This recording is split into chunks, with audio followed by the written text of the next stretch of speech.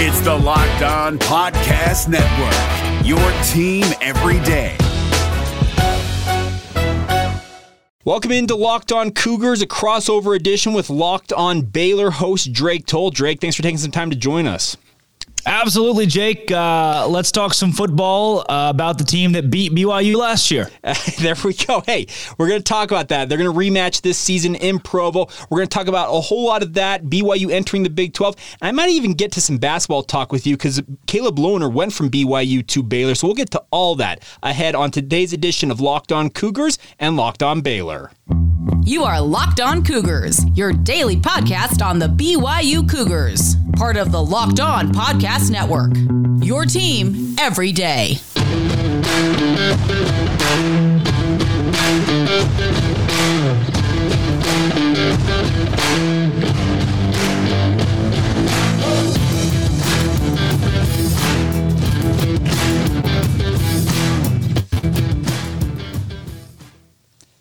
What's up, everybody? I'm Jake Hatch, your host here on Locked On Cougars, your resident BYU insider. I, of course, work for the Zone Sports Network in Salt Lake City, Utah, and I am joined today, as you can see in the box right next to me, by Drake Toll. He is the host of Locked On Baylor. Drake, thanks again for taking some time. How are you, my friend?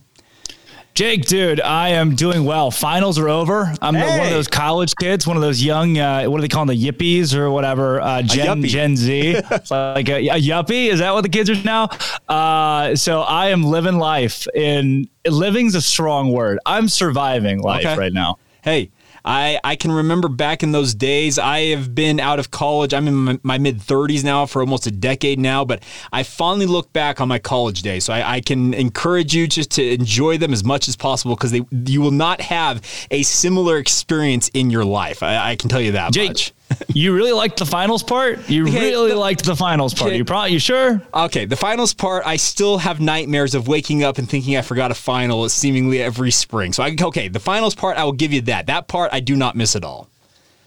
I love it. I also love the Baylor Bears, as you love the BYU Cougars. And I'm really excited to kind of hash into, with teams that'll be cross-conference rivals now in a couple seasons, what all we've got to break down today. Yeah, so we're going to talk just about these two teams. Obviously, they're going to get that rematch in Provo. And as you mentioned, they're going to be members of the Big 12 here coming up pretty quick. But let's start here. Obviously, there are connections between these two programs, not just on the coaching side of things with both Jeff Grimes and Eric Mateos having made the move from BYU to Baylor just over a year ago. You also have two private universities which are religiously affiliated. There's so many connections between these two universities. Give me kind of a sense, and this is just from my perspective on the BYU side of things, of how Baylor perceives BYU. Oh, dude, it's the holy war, right? It is ripe for the picking with two religious schools. I'll say this. I don't think had you asked a Baylor fan that a year ago today, they would have a really clear answer for you. But that's changed when 40% of McLean Stadium was BYU fans on Saturday when those two teams squared off on October 16th last year. I remember that because it was a homecoming game, right? You build around this game. And when 40% of an opposing fan base shows up for your homecoming game, like this mass migration of BYU fans that came to Baylor last year, might I say, many of whom were big Magnolia fans. I think that was a draw in itself, which is interesting, but the crowd was unbelievable from BYU. And I think they earned a lot of respect from Baylor fans who were like, crap, they're the nicest but loudest people on earth. Gosh dang it. And I remember at the opening of that game, I had chills because of the BYU fans. Like, uh-oh. We are literally driving into the dome of the stadium, right where the horseshoe of the stadium is, and it's just BYU fans right there. Like, that's not going to be good the rest of today. And obviously Baylor got the best of BYU, but I think that showed, hey, BYU is a program that has a lot of history in college football. You talk about teams that Nebraska today is still called a blue blood, right? Because of what they did under Tom Osborne. Sure. And BYU has had storied success even 3 decades ago that still carries with them today. So what was it, 84? Am I right? Am I spot on? It was 84. How do I know that? I shouldn't know that, but I do because BYU carries that with it. And I think Baylor fans are really excited to have a friendly religious foe into the Big 12. Okay, so I didn't mean to ask this question, but I do want to ask it. Do you think that this could bud into maybe one of the rivalries that exists in the new Big 12 just because of BYU and Baylor being private universities? That fun game they had a year ago, we don't know what this upcoming game will play like, but I think this one's just kind of one of the more natural evolving rivalries, if you'd ask me. I think in short answer, no. Okay. And I don't like the answer is no. I am trying to talk myself into no because I feel like that's a little bit more realistic than yes. And the reason why is because the Big 12 is inevitably going to move to some kind of pod or division or region. Sure. The way they plan this out, if it is pods, geographically, Baylor would not be in the same 3 or 4 with BYU, much to my chagrin, right? I want to see these two teams blossom into a rivalry and play every year. I think it's great for the sport of college football, for the Big 12 and for both fan bases. Do I think it's realistic? No. I think Baylor is probably going to shy away from playing BYU, putting them on the schedule in football from an administrative standpoint. I think fans will probably want it, but for the admin, you're looking at a really salty Big 12 team. There's travel that you factor into that. You're looking at a lot of ins and outs of who do you want to play. Well, if you can keep it all pretty much Texas, I think Baylor's going to do the best they can to have that happen from a pod standpoint. Personally, heck yes. Emphasis on heck, because that is as far as I can cuss at Baylor University, and I'm sure BYU is similar. Yeah. Heck yes to these two teams being in the same, playing each other annually, being protected rivals. I think it's great for the sport, but do I think it's going to happen? Here's to wishing. Okay, so now, let's talk a little bit about the on-field product here for a moment. The big story coming out of Baylor, I felt like, was Gary Bohannon moving on, Blake Shapen being named the starter for the Bears. I think most BYU fans may have been caught a little off guard with that, especially considering how Baylor beat BYU a year ago. But can you kind of elaborate as to why Blake Shapen was given the nod over Bohannon? Yeah, I think the first and foremost, there is a gap that people have to understand between Gary Bohannon's arm and Blake Shapen. Blake Shapen has an exponentially better arm, and Shapen can run a little bit, but Gary Bohannon is an exponentially better runner than Blake Shapen. It just feels like what Baylor needs next season is more of a Blake Shapen style of quarterback. So I want to give a very vague comparison. It is very vague. People keep throwing out like Blake Shapen's the next Zach Wilson. I don't think you could even come close to sniffing that take right now, because he has not stepped on a football field for 12 games, and Zach Wilson was phenomenal, just a generational talent at BYU.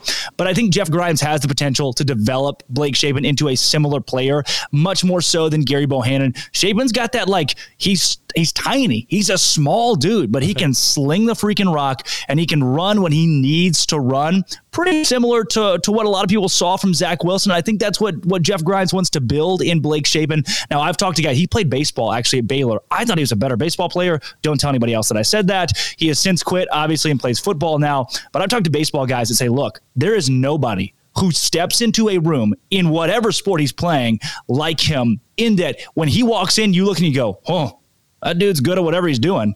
He's just got that moxie. He's got the QB moxie, brings that to the table, and I think that's what gave him the nod over a Gary Bohannon who looked really solid against BYU last year. Okay, obviously, a quarterback's best friend is a strong running game. Abram Smith has moved on, as well as Tristan Ebner. So now you mentioned the fact that they might want to go with more of a guy who's more of a thrower in terms of Blake Shapen. So do they have a running back at Baylor that's going to step into the void and fill the role of almost, 2,400 yards that they lost between those two running backs? Thanks for reminding me, Jake. That's very sweet of you. I will tell you this.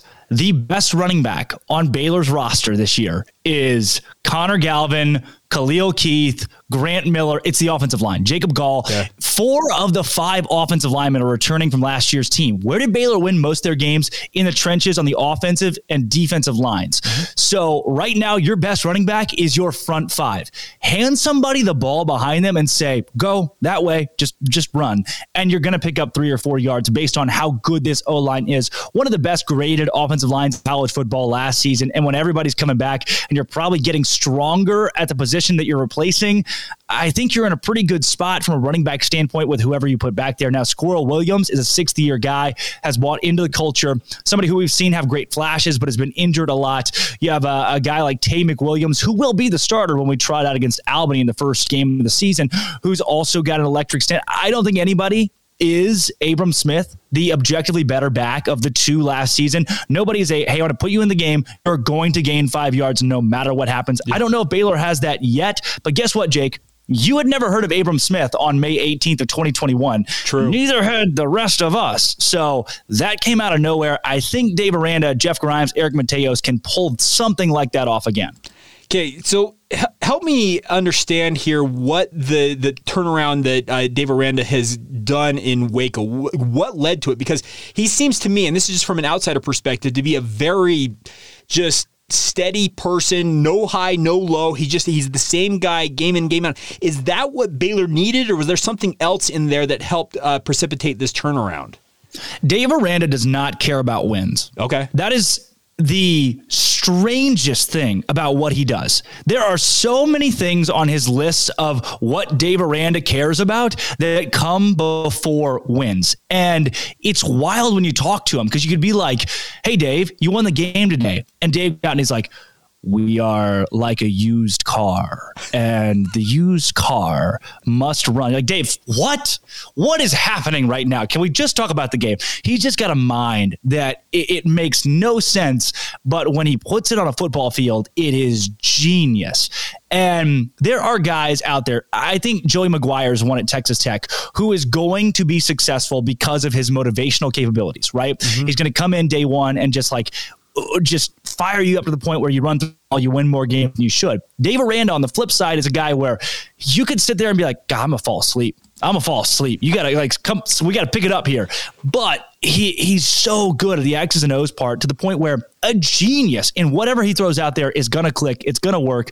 And I think that's why it's been so drastic. Now, I'll say this, Jake, I'd much rather have the X's and O's genius that builds a program in 2 years than I would the motivator. Because you've seen a lot of times in college football, that motivator peters out. You've got to have the X's and O's or you're not going to sustain. That's why I think Dave Aranda can keep building what he's building. Okay, one final question I have about Baylor, and then we'll kind of flip over and let you kind of pepper me with BYU stuff, is there were a lot of guys, Tyquan Thornton, I can think of, Terrell Bernard, the two running backs we've already, the aforementioned backs. There was a lot of guys who made the jump to the NFL from Baylor this past season, and for good reason, because they had great years and obviously needed to capitalize on that. What is your confidence level that Baylor will find adequate replacements for those guys at those various positions? Jake, I've asked myself that same question. Big Game Boomer was on the show yesterday. We kind of hashed that out. It's that, okay, you have NFL caliber guys, 6 of them drafted, 11 of them taken overall. You lose that amount of talent and you're saying Baylor is a Big 12 championship contender next season.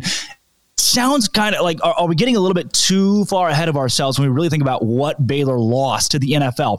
But the case that I make for the reason they can, fill those holes is because most people hadn't really heard of Terrell Bernard going into last season. They were wondering, coming off an injury, how good he would be. Kind of the same for Jalen Pete. Nobody, I'll say this, maybe you'd heard of them, but no one had them at first-team All-American or here's a draft pick. Nobody had that. So you're in a similar situation where it's like, all right, name 3 guys in the Baylor football team. Most general college football fans would be like, I don't know. And it was the same thing coming into last season off of a 2-7 season, and they turned that into 12-2 in a Sugar Bowl championship. Can they replace those guys? Yes. Who are the guys going to be that step up into those roles and be first-team All-American? You probably haven't heard their names yet, but they might just be sitting there and waiting. And it's kind of a cop-out answer, but we're going to see that at some point, and I just don't know who it's going to come from yet. Well, I think that's most college football fans that, me speaking just for myself, I consider myself a college football fan first and foremost. Jalen Petrie, you mentioned those guys. I couldn't have told you that Baylor was going to break out like they did last year. But to their credit, they did, and they capitalized on it. And you're right. The fact that they are considered to be a contender this year after losing all that talent, it says a lot of what Dave Aranda has done in building that culture really, really quickly. All right, so we're going to let Drake kind of pepper me with some BYU-related stuff here momentarily. But Drake, have you tried the birthday cake Built Bar, the birthday cake puff?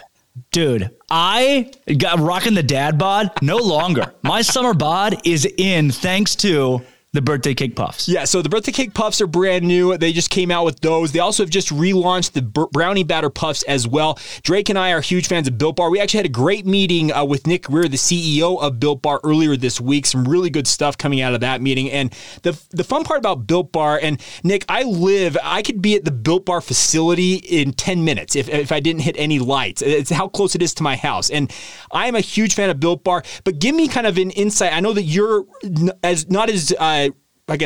haven't been on the Locked On Network as long as I have, but give me kind of an insight as to what you like about Built Bar. Life-changing.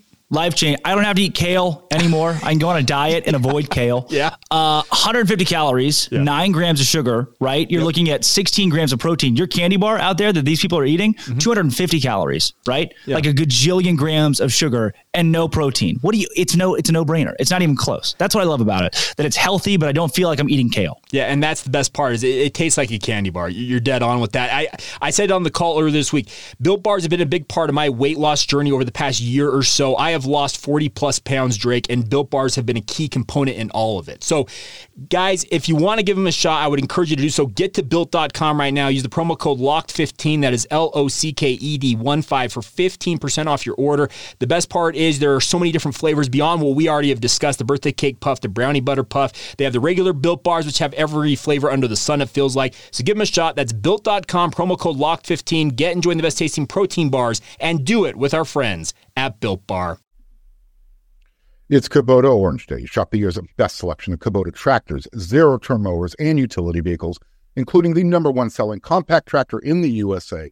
And now through June 30, get 0% APR for 84 months or up to $3,300 off select compact tractors.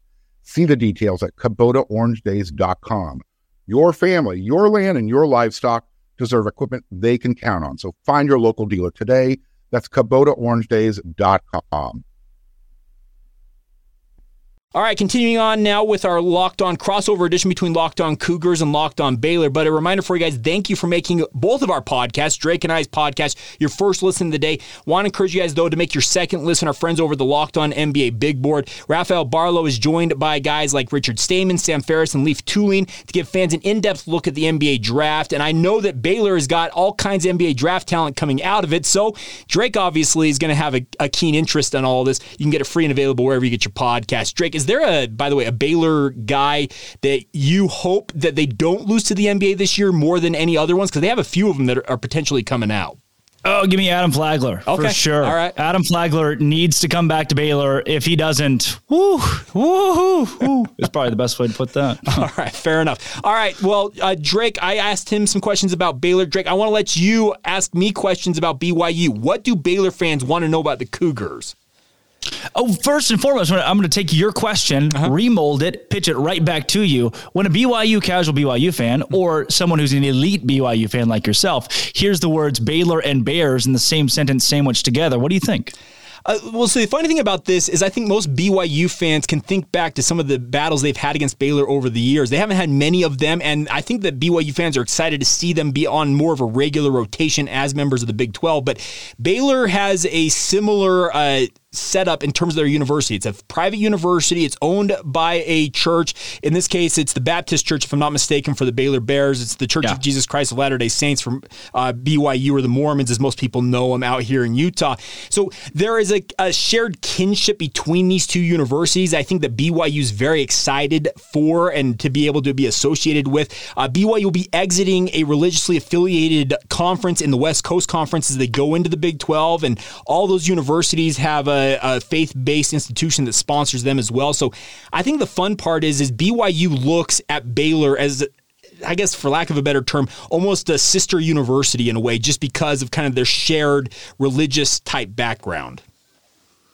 You know, one of the things that I have been curious about, when you talk about BYU being in a religious conference or being even in independent in football, playing game, I know it sounds so asinine, but to a fan that just doesn't know, talking about playing games on Sundays, when it comes to any sport, what does that look like from a BYU standpoint? Well, it's part of the fabric that is BYU. That's for lack of a better analogy, it's just how BYU has operated for years. They truly believe in the 10 Commandments, and one of them saying that you shall not work on Sunday. That's just BYU as an institutional policy for decades now has not participated in sports on Sunday. There are rules in place with the NCAA championships across the various sports that if BYU is in one of those that happens to have a contest that falls on Sunday, it is automatically going to be adjusted. They literally call it the BYU rule. Other universities have used it in the past, but it was built around BYU's request to avoid playing on Sunday. I'll give you a little bit of an example here, Drake. We just found out earlier this week that BYU men's golf is going to play in the NCAA championships down at Greyhawk Country Club in Scottsdale, Arizona. And BYU hasn't been to the championships in a few years now. They have a rich history. They have actually won a national title in golf. It's going back multiple decades, just like football.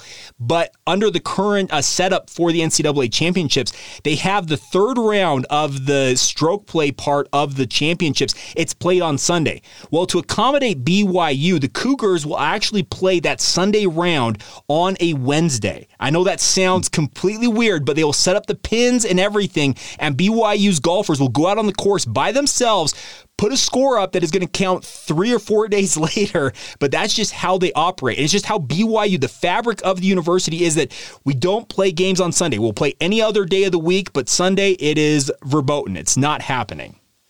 I love it. Oh, that's so good. Baylor takes, their faith so seriously from the university level.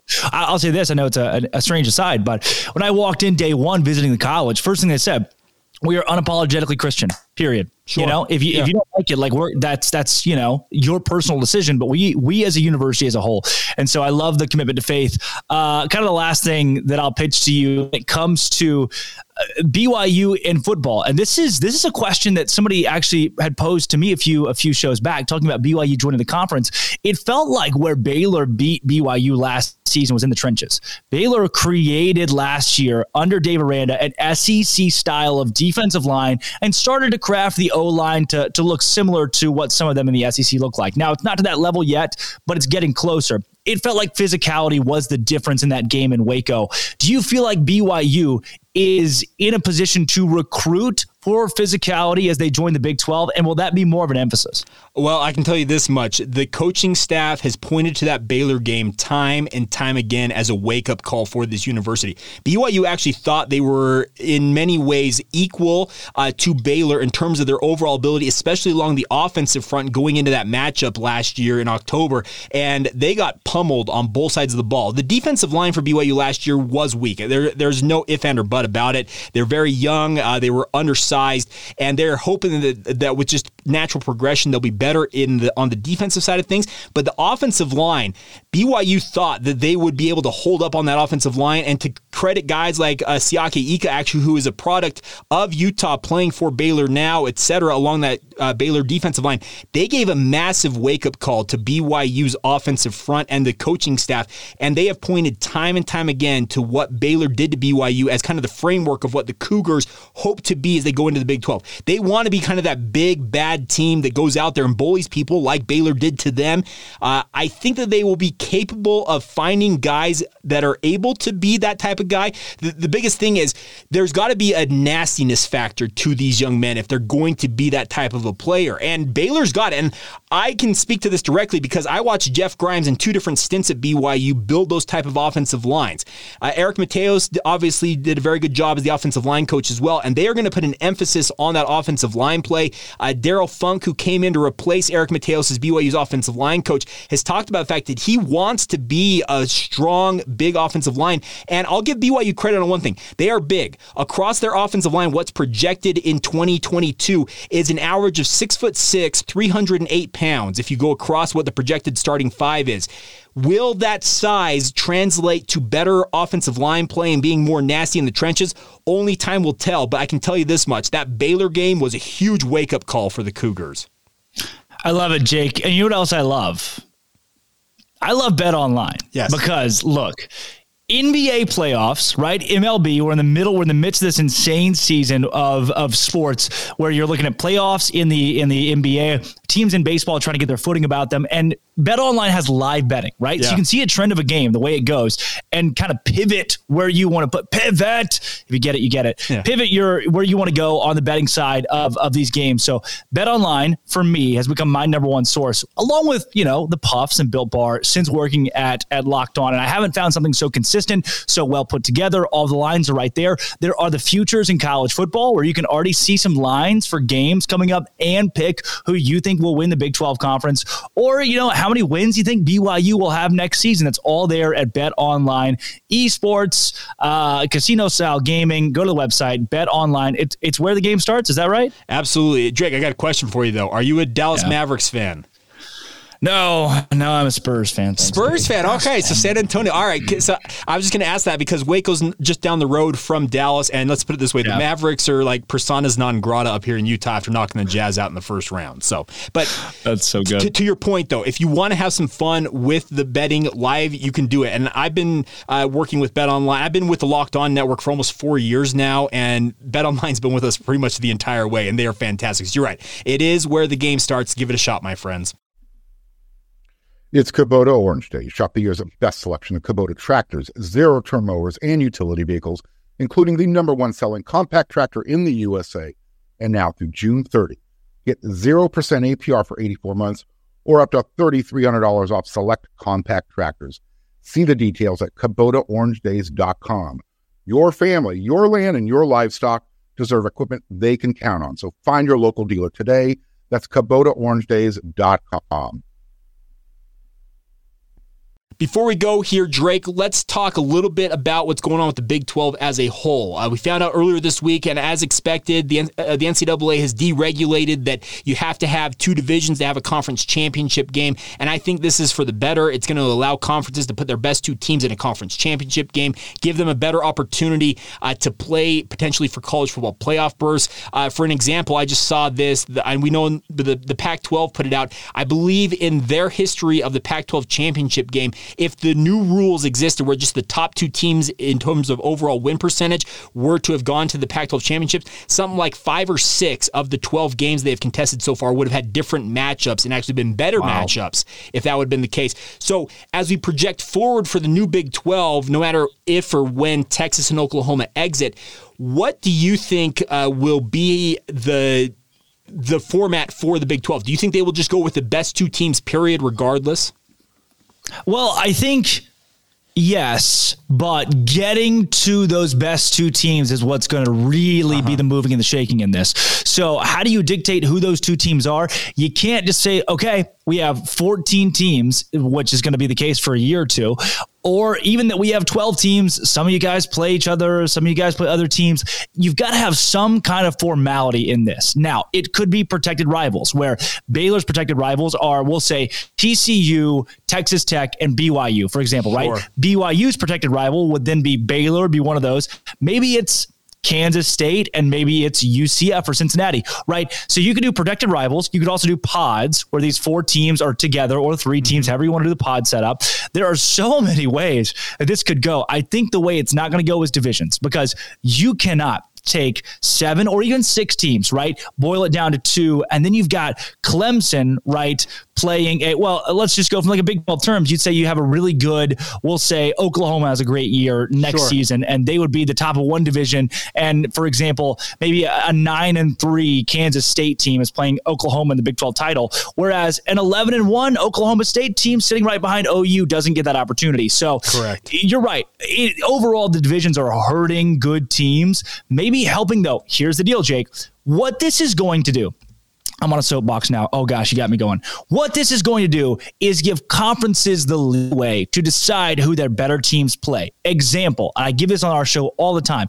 Alabama, when they do the crossover with the East teams, they're not playing Georgia and Florida every year, right? That happens once in a blue moon. They're instead playing Vanderbilt and Missouri. The reason why is the SEC doesn't want to shrink their opportunity for a college football playoff team by putting their best against their best. Because let's shoot it straight. It doesn't matter the schedule Alabama plays in the SEC. If they go 12-0, they're going to the playoff. So why make them play Georgia when they can go play Vanderbilt? This now gives all of these conferences the opportunity to build a schedule around their best team for their best opportunity to make the college football playoff, which is the ultimate goal.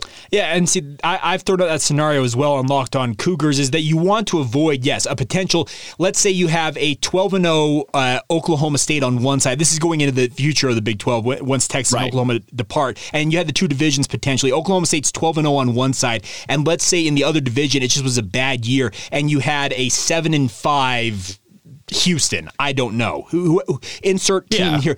And against all odds, that 7-5 team springs an upset in that Big 12 championship game. You're not going to be a happy conference to see your 12-0 champion all of a sudden just cast aside with the playoff berth potentially. It's just, you need to avoid that if at all possible. So I think you and I are of a like mind on that. And that's the interesting part about this, is moving forward, how they're going to handle that. Do you favor a pod system or protected rivals? How do you want to see the scheduling for the Big 12? I favored divisions for a while. I really did. I feel like it's the most succinct way to say, hey, you played this number of you get a much better bearing about your schedule, and there's a lot less volatility.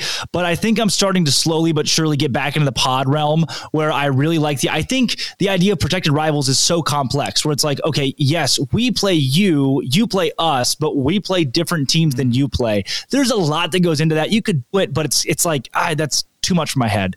I am instead kind of in the realm of pods, where build it regionally, sure, and keep these four, you're going to play these three or these four teams every single year. And then from that point, the conferences can build your schedule. But I haven't come to terms with the fact that these conferences are given so much freedom. So let's say, Jake, you have 3 non-conference games, right? Sure. And 3 pod games. Mm-hmm. That is now 6 other games that your conference literally schedules for you. Mm-hmm. They can cherry pick whatever 6 teams they want you to play. That just doesn't seem reasonable to me. That's the thing I don't like about protected rivals or pods. I think it's the reason I've been leaning divisions, but I've started to come to terms with the fact that in the pods, it looked like it's kind of where we're trending. What do you think? I want to pitch it right back to you. I mean, it just seems like it's all kind of a crapshoot. And see, that's the interesting part about this, is I've seen the ACC propose, and they obviously have the 14 teams in the ACC. They want to go with a 3-5-5 model, where you have the 3 protected rivals, but then annually you switch the 5 opponents outside of that. So you're going to get through the entire conference every 2 or 3 years, and that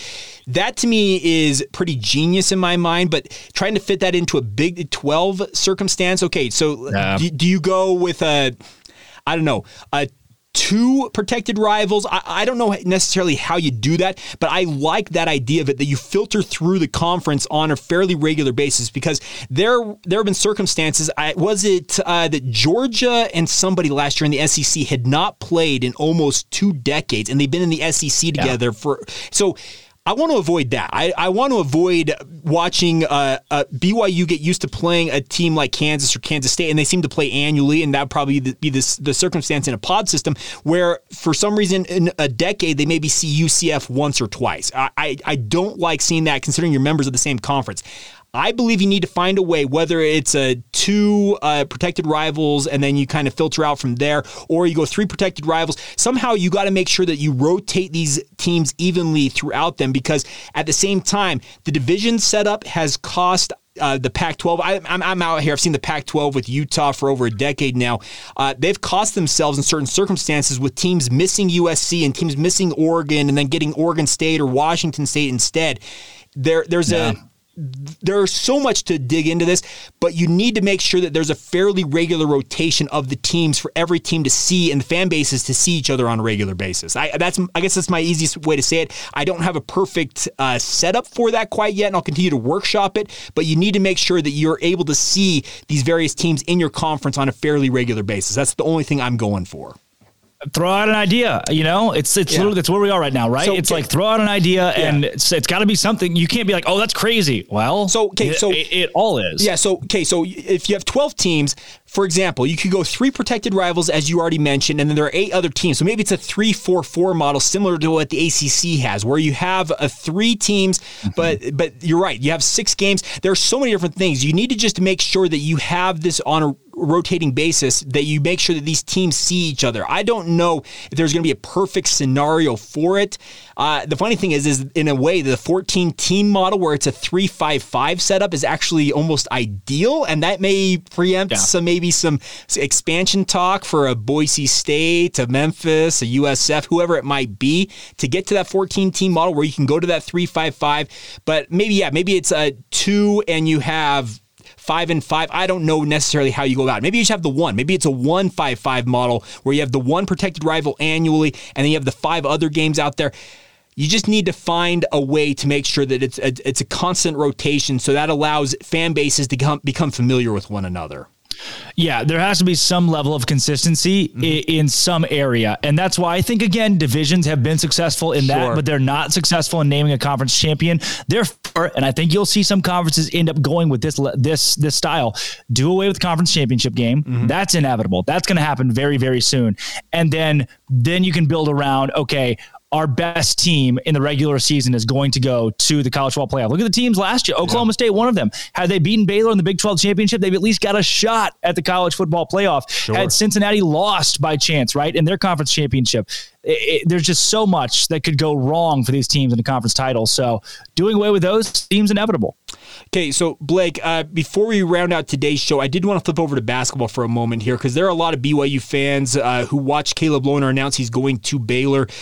He was a guy who had a really tough year this past year, but BYU fans were very excited for him when he showed up at BYU. He's a Texas native. He's from Flower Mound, just up the road from Waco there. But what are the expectations for a kid like Caleb as he goes into what is a top 5 annual Baylor Bears basketball program? What is Caleb going to be capable of doing?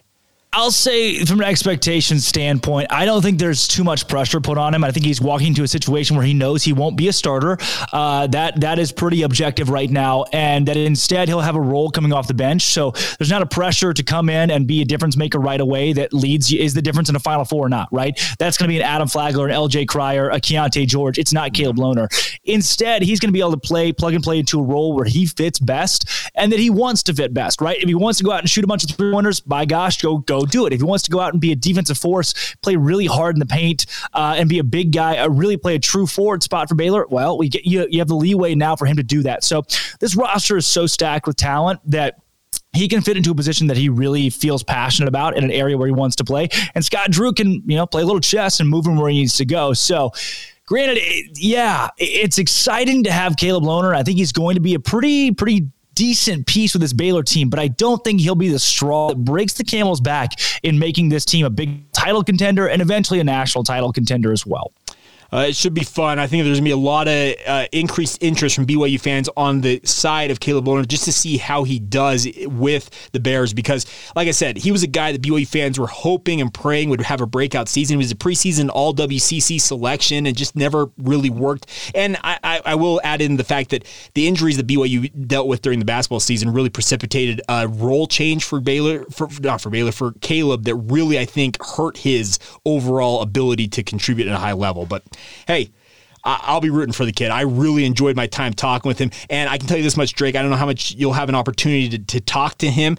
He is a unique personality, and you will enjoy talking to this kid. He has got a very, very unique way of looking at the world. I'm excited for it. I think he's going to be a great piece to add on, and I know we're all excited about it. Maybe he won't be the key piece, but that's okay. Not every piece is the key piece. Well, Drake, it's been an awesome time talking with you. We'll do this again ahead of the BYU-Baylor matchup in September. It's stunningly close, but at the same time, a long ways off. Looking forward to it all the same, though. 100%, Jake. Thanks so much. Sick 'em Bears, obviously, but there's one team that I'd like to see succeed out there. It's got to be BYU, especially after we poached half your coaching staff. Sorry about that. Half's a little strong, but you did take a big chunk of it because I can tell you as much. Jeff Grimes, great human being. Same with Eric Mateos. I got to know those guys both very, very well during their time at BYU. Baylor's lucky to have both of them. And Bears fans out there, if you guys are watching this, you've got two fantastic coaches. They are the best. And I love those two dudes, and I wish them nothing but success moving forward. But Drake, thank you for taking the time. Thank you to everybody for making us on Locked On Baylor and Locked On Cougars your first listen of the day. Now let's go listen and encourage you guys to make your second listen. Our friends over at Locked On Big 12. Josh Neighbors does an incredible job talking all things Big 12 football, basketball, and everything in between. Make that your second listen today. It's free and available wherever you get your podcast. Until next time, for both Locked On Baylor and Locked On Cougars, take it easy. Hey, Prime members, you can listen to this Locked On podcast ad-free on Amazon Music. Download the Amazon Music app today.